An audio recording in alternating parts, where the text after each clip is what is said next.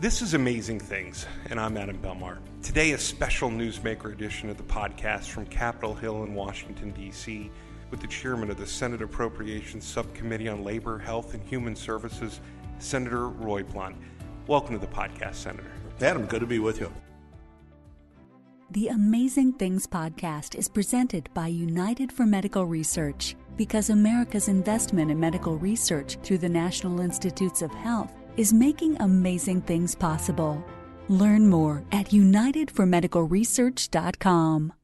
Senator Blunt, you've held the gavel as chairman of the Labor-HHS Subcommittee on Appropriations for 4 years, and during that time you've successfully led efforts to rebuild the National Institute of Health's budget and put NIH on a sustainable annual growth path. How important is biomedical research through the NIH to the health and well-being of our nation?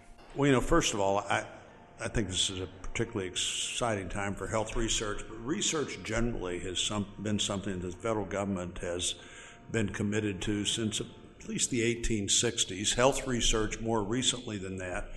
But there are areas where the private sector is not going to get done what needs to be done in the way it needs to be done. There are other ways where a combination of research institutions, NIH, and private sector working together can find things we wouldn't have found otherwise. And we're at this interesting moment right now with the discovery of the human genome, and that was an exciting thing when it was discovered, but I think it's gotten more exciting as we figured out what that truly means for healthcare. What about this moment where we've figured out that each of us is different than the rest of us, and those differences can make a big difference in how you fight for health, how you maintain your health, how you fight back when you're being challenged in your health. And I think there's a new sense that in many areas, everybody needs to look at that from their own individual structure. What kind of fighting force do you have inside you that may be being overwhelmed, but we can figure out some way to do that. Also, you're looking at this CRISPR technology where even the basic genetic structure can be altered in a way that change something that is inevitable to where it's no longer inevitable in what could be a bad health outcome for you and your family. Just this month, the Senate passed, through regular order I might add, the Labor-HHS Appropriations bill, which included an additional $2 billion for the National Institutes of Health. This is the fourth year of increases in funding after a decade of virtual flat funding. Much has been accomplished. Will you talk about that and what also needs to happen as we go forward? Well, I am pleased with what we've been able to do and do in a bipartisan way in the 4 years I've been chairman of this subcommittee. It's the biggest subcommittee besides defense. Have the good fortune to also be on that subcommittee, but chair this committee that has such diversity in labor and health and education that diversity is also one of the reasons that this bill hasn't been on the floor in a long time. This is the first time in 11 years that the 69 senators that aren't on the Appropriations Committee have got to see that bill on the floor, got a chance to debate it, got a chance to look at it. I think one of the reasons, Adam, we were able to get that bill to the floor this year is what's happened in the previous 3 years. The change in NIH research, the community response to that, the health community, the research community response to that, I think pointed out to my friends and colleagues in the Senate that here is something that it's really important to be for, and it's important to be for it now. As you pointed out, that $2 billion increase means $9 billion over 4 years. If we can hold on to that $2 billion number as it gets further along and gets to the president's desk, that's a 30% increase in a line item that basically had been flat for 12 years. And it was a 12 years of critical opportunity that we won't get totally back, but I think we're making real headway on that. Some of that money set aside for young researchers who were just frankly giving up in an environment where every year in real dollars you had fewer real dollars coming from NIH than you had the previous the previous year, and that happened for 12 years straight.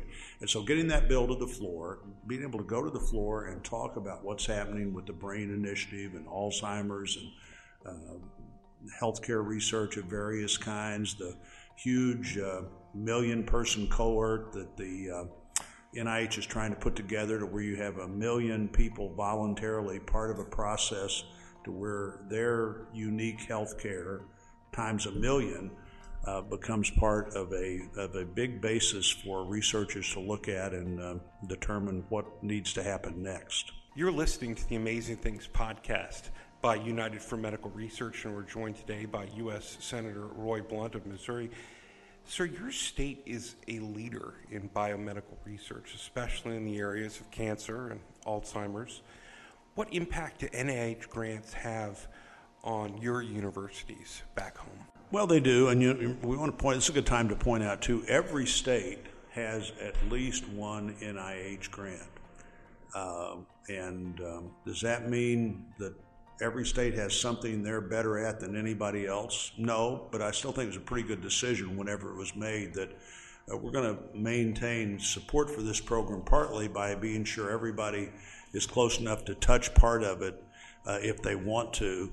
In our state, we've got a number of institutions that, whether it's St. Louis University, that very involved in things like maybe a vaccine for Zika or flu vaccines or other kinds of vaccines.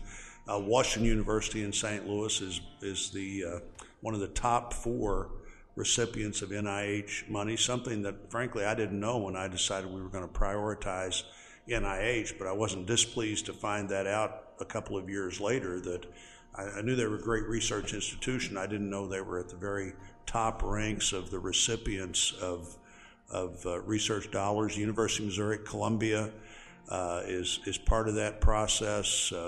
What's happening in the Kansas City area hospitals and even the KU Missouri Hospital partnerships, part of that. So this is a wide-ranging thing, and one of the reasons to want to think about healthcare research beyond the impact on individuals and their families. We're at a very critical moment here in terms of what we know that we didn't used to know and how you make the most of that, and the economic opportunities of the countries that lead in that area are going to be greater than the countries that basically have to later adopt what is developed somewhere else. So there's a significant economic impact of the $39 billion a year we spend in the country if we get this next $2 billion. That in itself has a lot of impact in our economy, but a much greater impact will be if we truly do become the leader in these things like immunotherapy, where so many cancers now we believe that you can deal with, and it's now an established idea that you can deal with by, again, just kind of amping up your fighting capacity that's unique to you.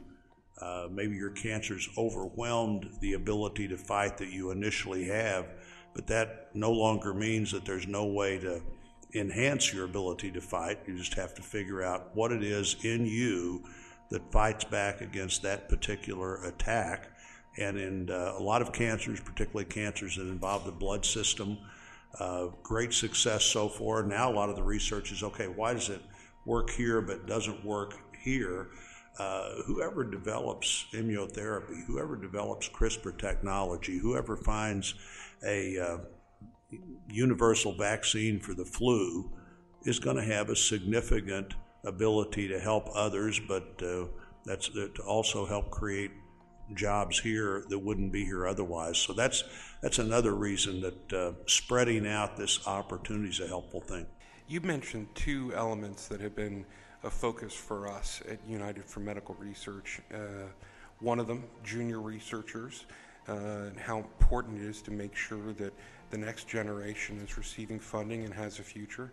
And you also just talked about the economies of funding NIH and how that moves down into the states. I went and looked it up, and apparently we've got about $537 million in NIH funding in 2017 that made its way into Missouri, but that also provided about $1.3 billion in economic activity and supported 7,500 jobs. And this is a story that repeats itself across the nation.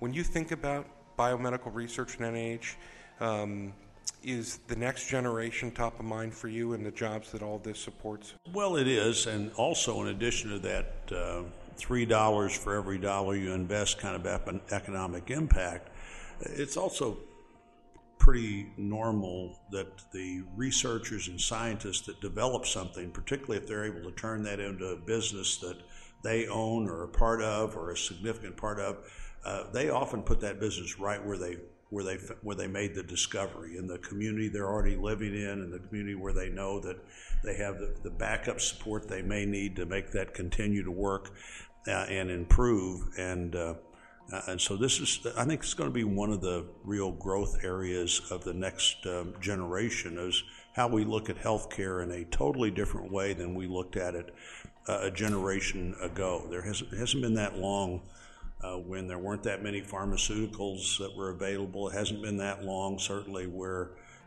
5 years ago, if you talked about immunotherapy, that was, well, that's out there, but we don't know that anybody's really going to discover that. We had a hearing within the last 6 months where it's just listed on a list of things we're doing now every day, not necessarily as research, but healthcare, as if it had been around for decades. And that's how quickly I think healthcare is moving now. And finally, I just want to ask you, as you look forward into the future and you think about the funding priorities for our government and a commitment to annual increases in NIH, how do you talk to your colleagues about keeping up with this muscle memory that you've instituted in the committee? How do you make those priorities ones that stick where, as you say, when everything's a priority, nothing's a priority? Well, I think you have to find examples of where it just makes unreasonable common sense to move forward in these areas. Alzheimer's, I talked about a little bit during the debate on this bill the other day. We're already spending in tax dollars about $277 billion, state and federal put together, to deal with Alzheimer's and dementia care. $277 billion is roughly half the defense budget. And if we don't do something to find a way to change the trajectory of Alzheimer's as the demographics change, by 2050 it'd be twice the defense budget, $1.1 trillion of today's dollars. So we've moved Alzheimer's in 4 years from a federal investment of about $600 million to $2.34 billion, but that's still less than 1% of the tax commitment, of taxpayer commitment to Alzheimer's. So if you're spending that much money and it's growing as exponentially as it is, the only reasonable thing to do is see if you can find some way to help the individuals and their families who have or may have Alzheimer's, to find a test that makes it easy to determine early who you can be dealing with to try to slow this down. If you could delay onset of Alzheimer's, for instance, by an average of 5 years, you'd save 42% of that $1.1 trillion, which is, again, that's 42% of $1.1 trillion is essentially today's defense budget. You could save the entire defense budget for the country every single year if you could just figure out better ways to anticipate and deal with Alzheimer's. And obviously the best way would be to find the actual cure but to find the cure, you've got to find a reasonable way to diagnose. All of those things are things that when you begin to talk to members of the House and Senate about them, they realize this is a case we can and should make it home. This is something that people that we work for will want to believe the federal government is doing, and the numbers are pretty persuasive. With a bill passed through the Senate through regular order and 4 years of rehabilitating underfunded budgets for NIH, UMR and I thank you for your time and for joining us on this podcast. Great to be with you. Thanks for all you're doing to encourage this kind of research and this kind of work. The Amazing Things podcast is presented by United for Medical Research because America's investment in medical research through the National Institutes of Health is making amazing things possible. Learn more at unitedformedicalresearch.com.